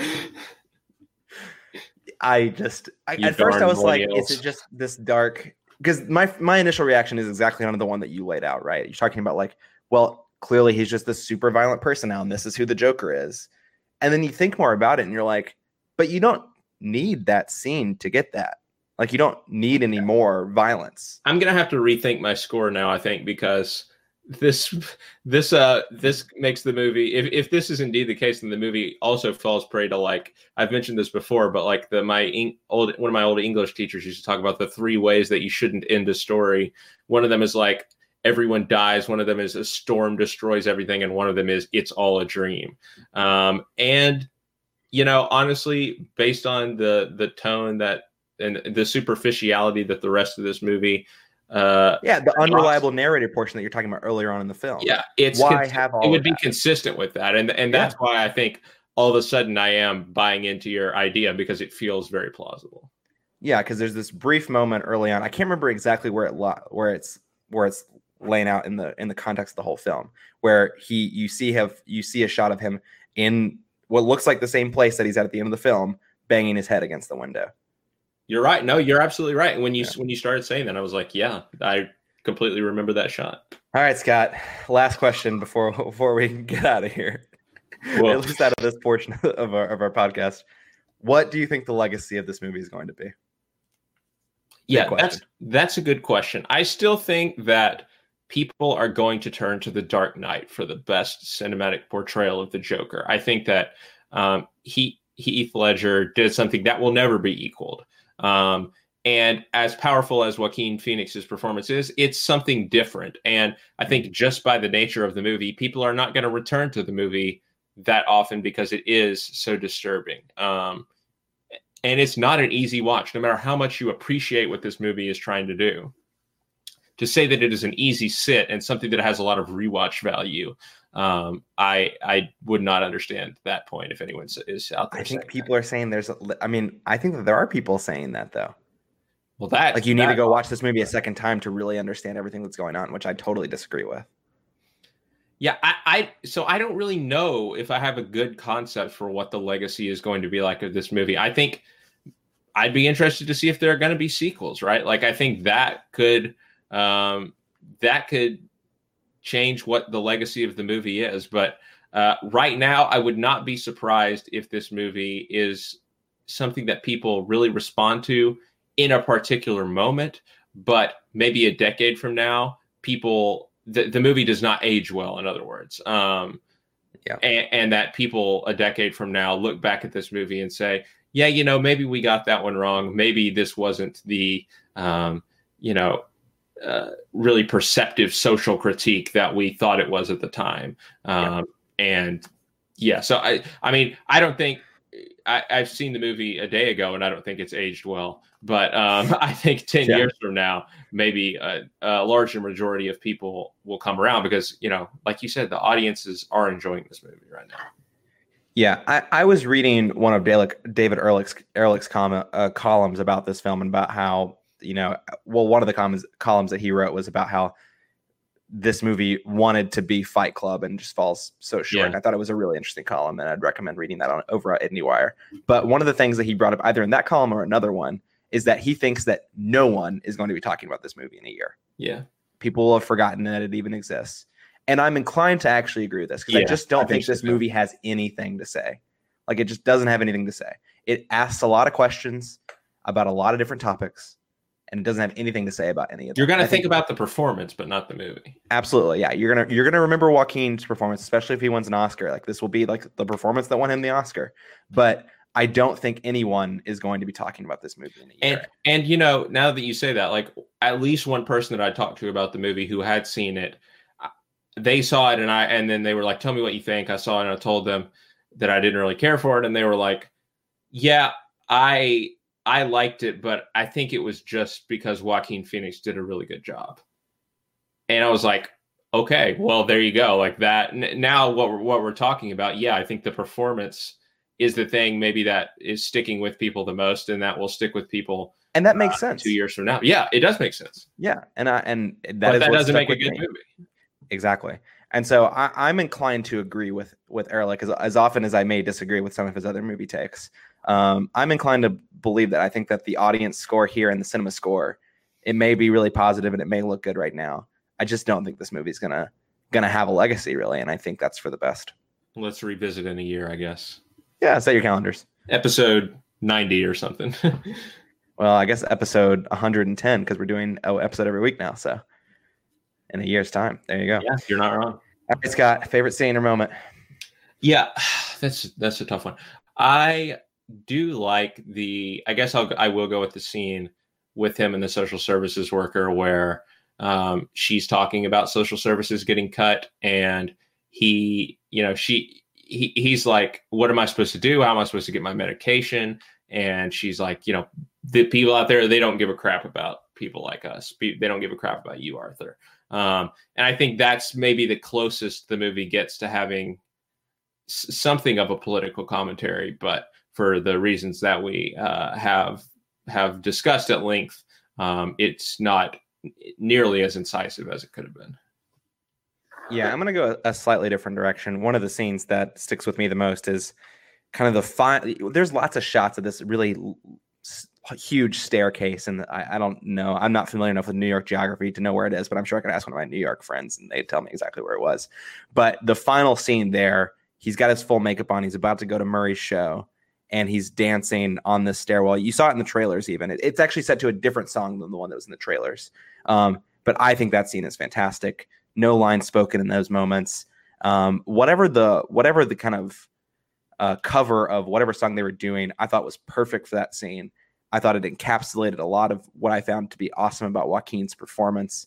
And so that scene is the one that sticks with me in terms of the one that I just enjoyed watching the most. Those low looking up camera angles there. Again, speaking to that soundtrack and the score, and then Phoenix by himself on screen, doing what he did best about this movie, and that scene really worked for me. Yeah, no, that stands out to me too, and I may not have mentioned it specifically, but I did think that the cinematography was excellent here. Yeah. All right, Scott. Sounds like you might have just revisited your score. I don't know, but what are you going to give a score on this one? Yeah, well, I'm not going to go too much lower. Ultimately, I'm going to stick with a 4.2 on Joker. I think that this is a bad movie that is an interesting bad movie, which is much better than a bad movie that is not interesting. And while I am never going to watch this movie again, and I don't think, again, like we said, don't think it'll be relevant in the future, I am not displeased that I saw the film. And so it's not a complete bomb for me. It's not the worst movie that I've seen this year, certainly. And Joaquin Phoenix does deserve a lot of credit. So 4.2. Yeah, I'm coming in around the same point, 4.5 for me. One of the most frustrating films that I've watched this year. But the fact that it made me frustrated at it is something. There's plenty of other movies that I saw this year where I was totally indifferent after seeing it, and it was total garbage. Kind of those films that you were alluding to. One of the things that we only briefly touched on as I wrap up here that I do want to mention is that for a standalone movie outside the DCEU, man, they really wanted to be a part of the DC universe. Yeah, no kidding. I don't understand why they felt the need to include Bruce Wayne at all in this movie. I get the function that Thomas Wayne served. Yeah, sure, yes, absolutely, but not Bruce. That was Alfred. You get Alfred in this movie. Was that supposed to be Alfred? Yeah. Okay. I wasn't sure because I was like, would the butler be out there by the gate? I don't know. I thought that might be someone else, but don't ask too many questions about this movie, Scott. It doesn't have answers for you. You're right about that. All right. That should do it for our lengthy discussion of Joker. Hope you guys all hung in there, and maybe some of what we said made sense to you. I don't know. But let's take a short break, or maybe press pause and take a nice long walk outside before you listen to part 2 here, just to wash yourself off. But when we get back, we'll be discussing this past week's news. One news in particular, because we know we're running long here, and then a few trailers that really stuck out to us. But we'll be right back.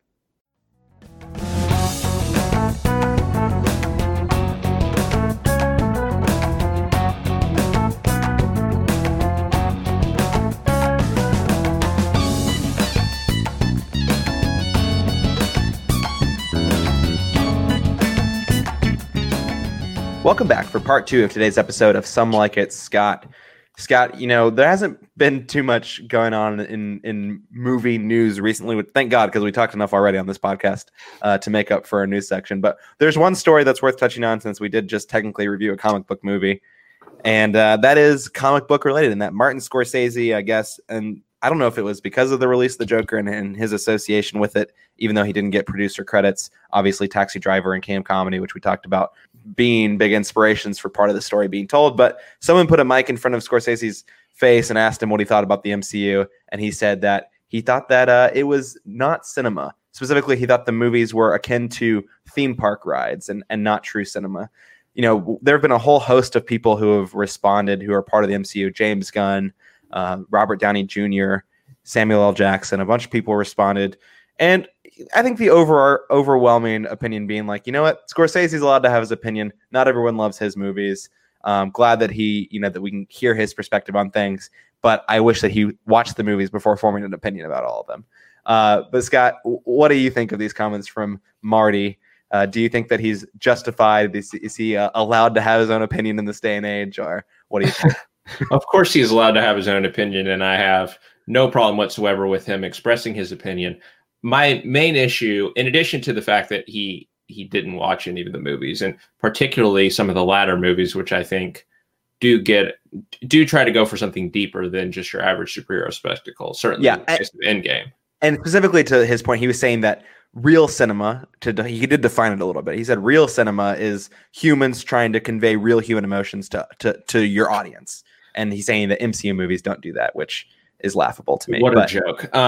Yeah. And so, but my other problem is that I think that he did not present it as, this is my opinion. He presented it as, he could have very simply with, in my opinion, or saying to me, like, this is, the case, but he did not present it that way. He said definitively that Marvel movies are not cinema. And when somebody as influential as Martin Scorsese says that, people listen, people believe that. And I think that's what's so disappointing is that here Scott, we talk all the time about how genre film deserves to be respected and deserves to be respected by award shows, whatever, whatever the word respect means in film circles. Genre film deserves to get respected because, to Martin Scorsese's point, at its best, it absolutely has that emotional resonance that any, Martin Scorsese film, that The Departed had. Like, it can absolutely do that. Think about our favorite movie of last year, right? Searching, which is a genre movie. And it was like maybe one of the most emotionally affecting movies I've seen in a long time. And the same goes for Avengers Endgame this year. Like, the both of us experienced every single emotion during that movie. And certainly we were not alone, right? It's the top grossing movie of all time. People would not just be going back to the movie, seeing it 3-4 times if it was just because of the popcorn spectacle of it. There's obviously something more there, and we've talked about what that is. So what is disappointing is that he had a great opportunity to say, hey, I really appreciate what the Marvel movies are doing. They are, like the Russo brothers, whoever, they have created this narrative across 20-something movies. They've done something which has resonated with a lot of people. They have brought good storytelling to the big screen. I mean, I don't expect him to go into that sort of detail, but he had an opportunity to speak out and say that he appreciated, appreciated Marvel movies, appreciated these genre films. And that could have made a huge impact, right? Because Martin Scorsese is someone whose movies are always awards fodder. He is not somebody who makes genre movies. And so for him to have, if he had used his platform to speak out in favor of these movies, it could have made a huge impact.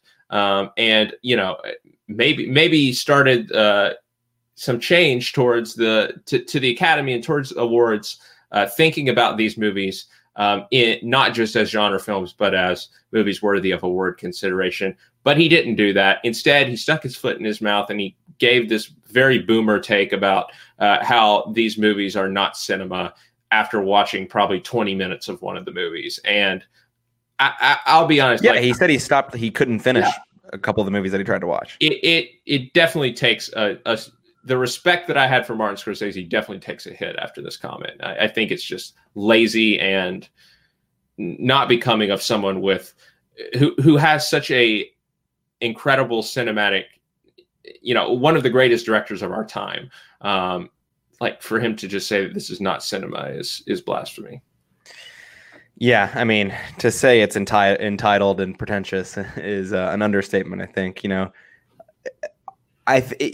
couldn't ever imagine him replacing the words MCU with genre films, but that it sounds like that. But that's exactly the soundbite that he's getting out of this, and it's just maybe he thinks of. I don't know if he thinks of Midsommar the same as he does MCU, that it's not real cinema. Right. Yeah. I thought about all those horror movies too. Like, what would he have said about Midsommar or Us? It Follows.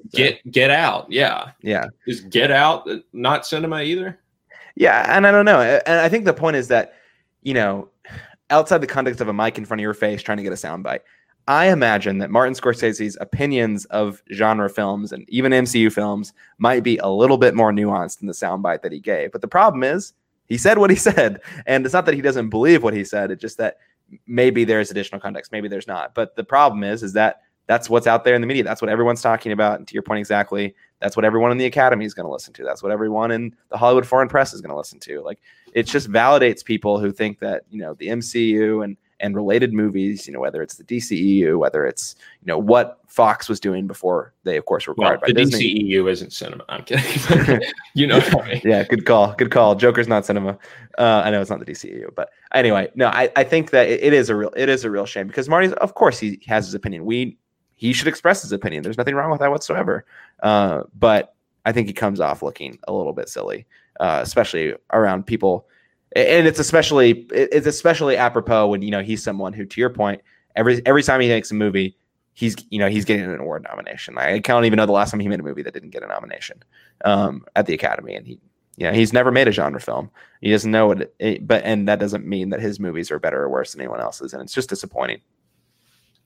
Yeah, it is disappointing. I don't have a lot more to add, but I do think that some of the quotes that people have come out with have been very perceptive in terms of people inside the Marvel camp, like James Gunn talking about how Martin Scorsese was a huge influence to him, and he thinks is on his Mount Rushmore of current, living filmmakers. So to hear him disparage his work like that without having seen it, yes, without having seen it is, hurt his feelings. And yes, that's completely understandable. And Samuel L. Jackson talking about how, look, Marty, like, not everyone likes your movies either, but there's a difference between like not liking them and making a value judgment about what their worth is to society. Yeah, maybe he's just sour that Avengers Endgame made about 10 times whatever his movies make, but who knows? Retweet. Yeah. And on that note, let's talk about some trailers. Let's end this podcast on a positive note, because I think we got 3 fantastic trailers to talk about today. Let's start with the one that probably has gotten the most views, and that's the Birds of Prey trailer, riffing off of the DC imprint, of course, with Joker showing this weekend. Birds of Prey coming out in February. We get the first full-length trailer here. We get a long look at Harley Quinn coming back. Of course, Margot Robbie playing that character, but the wider cast of the Birds of Prey themselves too. You got Mary Elizabeth Winstead, and I'm blanking on a couple other names right now, but what did you think of this trailer? Ewan McGregor. Yes, Ewan McGregor. Yeah, no, I mean, I am hesitant about this movie, obviously, because it's in the DCEU, and I think that this movie appears to be taking on a more jokey, sort of comedic tone, certainly from this trailer. And that is a little worrisome to me, not because that's not the direction that they need to be headed in, because they do. Like, the movies have been, for the large part, too self-serious. But I think about, like, Aquaman, which was somewhat tongue-in-cheek, and to a greater extent Shazam this year, which was, largely a comedy.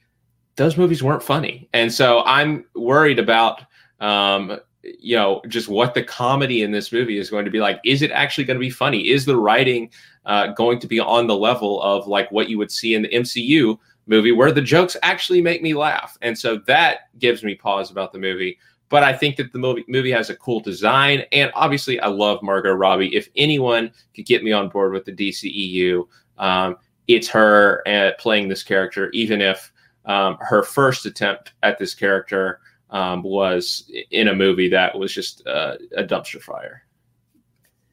Yeah, I mean, I hear what you're saying. One of the things that I am optimistic without really any reason to be here, but I think that, to your point, you have these really dark films with some of the original DCEU movies. Maybe Wonder Woman is a standout there of striking that right balance between darkness and humor. And I'm kind of optimistic that Birds of Prey is going to find that balance that Wonder Woman did, because I think you're right. Like, in some ways, the pendulum swung too far in the other direction with movies like Aquaman and Shazam. And I'm a little hopeful that they will be able to strike that right now, because they have a singular talent in the form of Margot Robbie. I mean, someone who, I don't think anyone else is able to do what Margot Robbie is able to do. That's not saying that anyone, like, she's better than everyone else in Hollywood right now, but I think she's a singular talent in Hollywood right now. And I think that having her on board is huge from a production value and striking that right balance. And they also have Christina Hodson as the writer for this movie, with Kathy Yan directing. And Christina Hodson did Bumblebee last year, which I thought struck the balance of like earnest and funny in the right way. Now, was that movie dark? No. And Birds of Prey is going to be a different kind of dark there. But I think there's proof there that you can strike that balance with Christina Hodson's background in terms of the script. Like you can strike that balance between, earnestness and humor, and maybe you can translate that earnestness to dramatic and black dark comedy, so to speak. I don't know if you can. That's not necessarily a 1-to-1 ratio, is what I'm saying. But like, there's a little bit of a reason to be optimistic there. And then Kathy Yan as the director, I don't know anything that she's done before, so I don't know. But the fact that it's a woman directing, it's not David Ayer this time in terms of this particular sub franchise, and I'm hopeful. But we'll see. And I thought, and the trailer, to actually answer that question, the trailer really worked for me. I thought Ewan McGregor looks fantastic. I thought Margot Robbie is, picking up right where she left off in Suicide Squad, is one of the brightest parts of that film. And I think the supporting cast is super interesting. And one of the things that, at least the impression that I got, is that Ewan McGregor is such a force on screen. He's going to own those scenes that he's in, as he should. But then Margot Robbie, at least from the look of the trailer, carrying a lot of the other scenes there. And I think that that's the right way to think about it. Like, give her that central role. Allow these supporting, other people, other birds of prey, other members of the supporting cast there to play off of her with her in the lead. And I think that's the vibe I got from the trailer. I think that's a good recipe.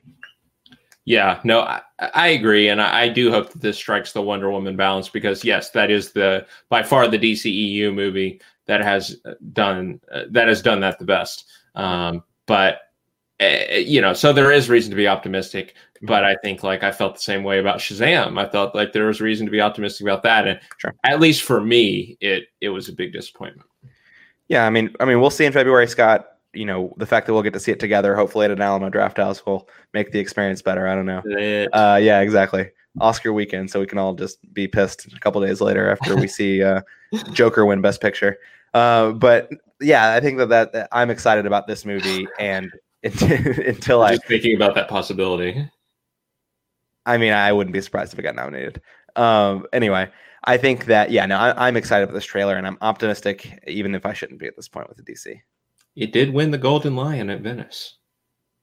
Joker, not Birds of Prey, but yes. Yeah, absolutely. Still hung up on that. We'll move on now, Scott. I think the other two trailers are, you're talking about, we were just referencing Joker's awards chops and whether or not it's going to get nominated. I think two movies that have a pretty good chance of being nominated themselves. Let's start with 1917, directed by Sam Mendes. Scott, we saw this trailer, and it was kind of confirmed in a supporting news article that this movie, being of course shot by cinematography being done by Roger Deakins, is going to be shot and edited in a way that makes it look like one singular shot throughout the whole film. Scott, I mean, this isn't a surprise to you. I don't know if it'll be a surprise to our audience either. That is music to my ears. Birdman, one of my favorite films from a cinematography perspective, because it's shot in its entirety to look like two shots technically, but one shot for the vast majority of the film until it has a cut towards the end for dramatic reasons. And the fact that this film is being done in a way to have these tracking long shots. I mean, just watching the trailer, Scott, kind of gave me chills just to think about what this experience is going to be like. Yeah, no, I'm not someone who generally is super on board with war movies, but I think that this definitely gets my attention for a few reasons. First of all, it's World War I, which we don't see depicted a lot on screen. Second, the immersive techniques that you've talked about there, I think could really go for a Dunkirk-like effect. But third, and this is what I said to you after watching this trailer, was that I think that this movie, at least the way it looks from the trailer, looks like it may have sort of that human story, that heart that Dunkirk was maybe slightly missing. That made Dunkirk not quite the spectacular home run film that I think it could have been. Yeah. And I think Benedict Cumberbatch looks like he's going to be great in this. And yeah, there's this whole plot going on with someone trying to find their brother or something like that. So the plot is they need to deliver this urgent message to the front line that there's going to be this kind of sneak or surprise bombing or attack of some sort. And if they don't manage to get that message to them, everyone's going to die. And it's just that one of the guy's brothers is on the front line. Right. Going. That's what it was. Yeah. So they're right there. It seems like there's an emotional hook to the story, which is something that I look for in every movie, as you know, Scott. So if the movie leans into that more heavily than Dunkirk did, while still having that technical prowess that Dunkirk had, which it seems like it's going to, then yeah, this could be a recipe for something really special. Yeah, I mean, this trailer alone, Scott, I mean, I talk all the time about trailers that I really enjoy watching, but this trailer just rocketed this movie up my most anticipated movie list for like what's left this year. And I wasn't expecting that when I watched the trailer, but this, if done well, as with every movie, if done well, I mean, I really feel like this could be one of my favorite movies of the year. Totally. All right, Scott, final trailer, another potential awards contender. Kind of came out of nowhere. I think we talked about the fact that this was getting an awards season release, getting rushed out the door by Warner Brothers, and that is Richard Jewell. We got the first trailer this past week. We know it's debuting at a festival, I think maybe next month or later this month. It's very soon, coming out in December. Scott, what did you think of this first look as Paul Walter Hauser as Richard Jewell, Sam Rockwell as his lawyer, John Hamm as an FBI agent, which I feel like he's played like 10 times at this point. I don't know. And then Olivia Wilde as a reporter. Yeah, this looks great, Scott. I really, really liked this trailer. This is a project which has been, caught my eye for a while. I, have been familiar with the story for a few years now. This is, of course, about a security guard who discovered one of the bombs at the Atlanta Olympics in 1998 and then was subsequently falsely accused of being the bomber and sort of put on trial by the media over this course of about 2 or 3 days before he was eventually came out that he was, innocent.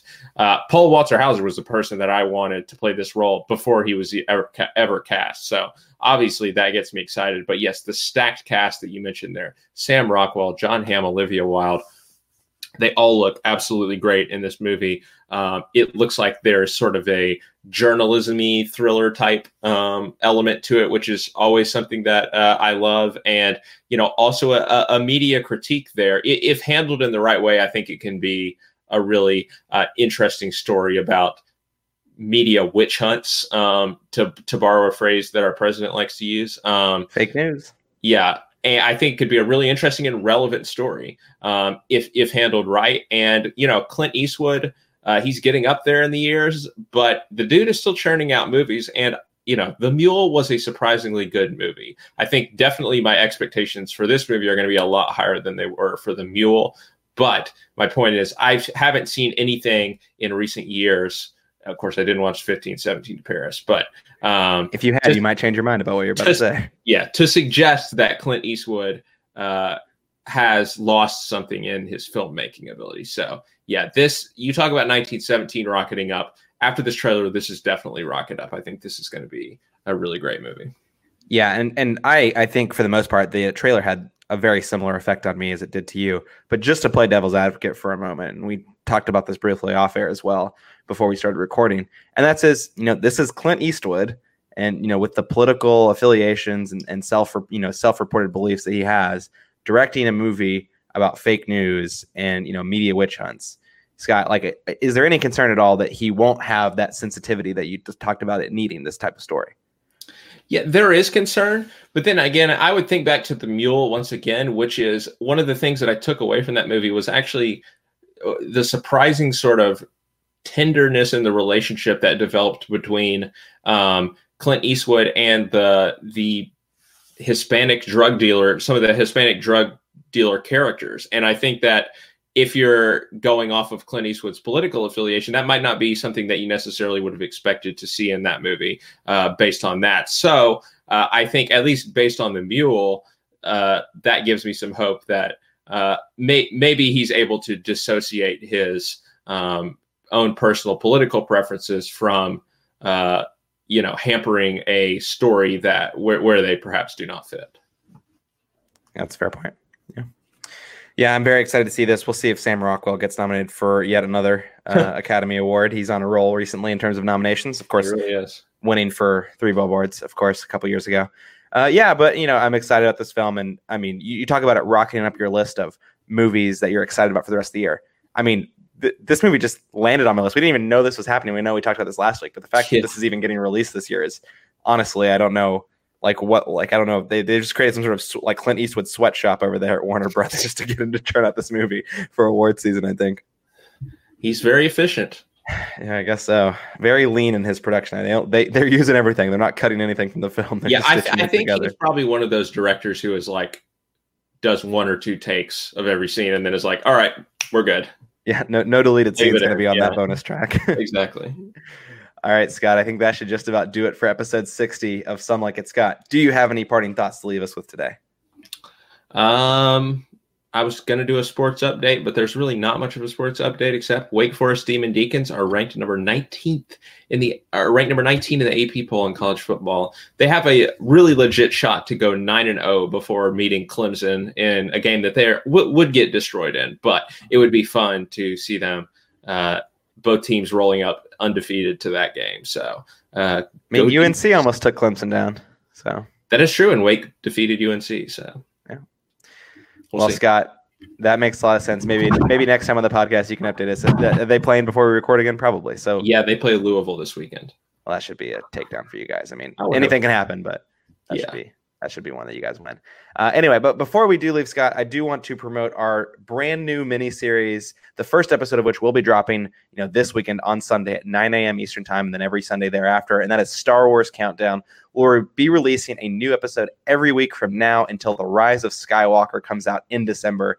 Scott and I will be revisiting and reviewing each live-action Star Wars film with a very special guest, Jay Habib. He's been on the podcast before, both Some Like It, Scott and some other versions of the podcast that we've done, who has somehow, some way, never seen a Star Wars film before. I don't know how it happened, but somehow he hasn't seen any of them. But we're going to go through movie by movie with him, and we're going to see what his takes are. We think this is going to be a really awesome series, and everyone should definitely tune in, if for no other reason than because you're going to get to hear the perspectives of two people, Scott and I, who have seen the Star Wars films many times, and then another person who's literally watching them for the first time and see that difference. It's going to be really cool.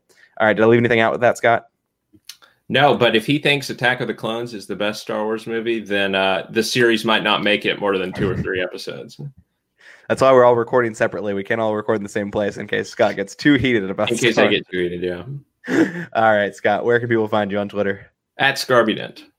Awesome. And I can be found at sshelton2013 over on Twitter, where you can also find our podcast at Media Plug Pods, and as well as our podcast Patreon page. That would be www.patreon.com/MediaPlugPods. We'd love it if you checked us out over there, where there are a bunch of reward tiers, depending on how much you're willing or able to pledge to the podcast. And we'd appreciate it, even if you only contribute at the $1 level. Again, that's www.patreon.com/MediaPlugPods. Check it out for yourself. If you choose not to support us over on Patreon, however, that's totally fine. You can still find us on Apple Podcasts and on Podbean, and recent update on Spotify. We're now on Spotify, so you can find us over on Spotify as well. Wherever you do listen to podcasts, we're probably there at this point.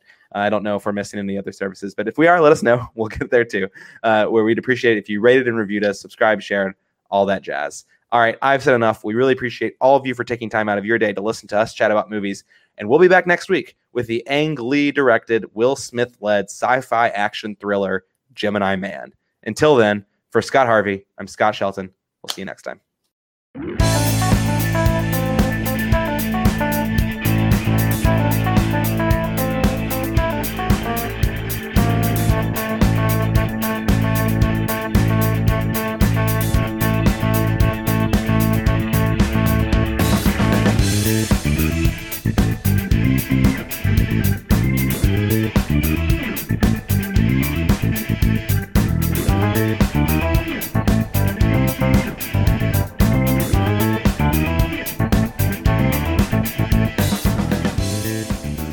I kind of wanted to, at the end there, say if anyone actually made it through all of this, send me a text to say that you listened to the whole thing. Tell me you're alive. I'm really curious if anyone listened to the whole 80 minutes of that.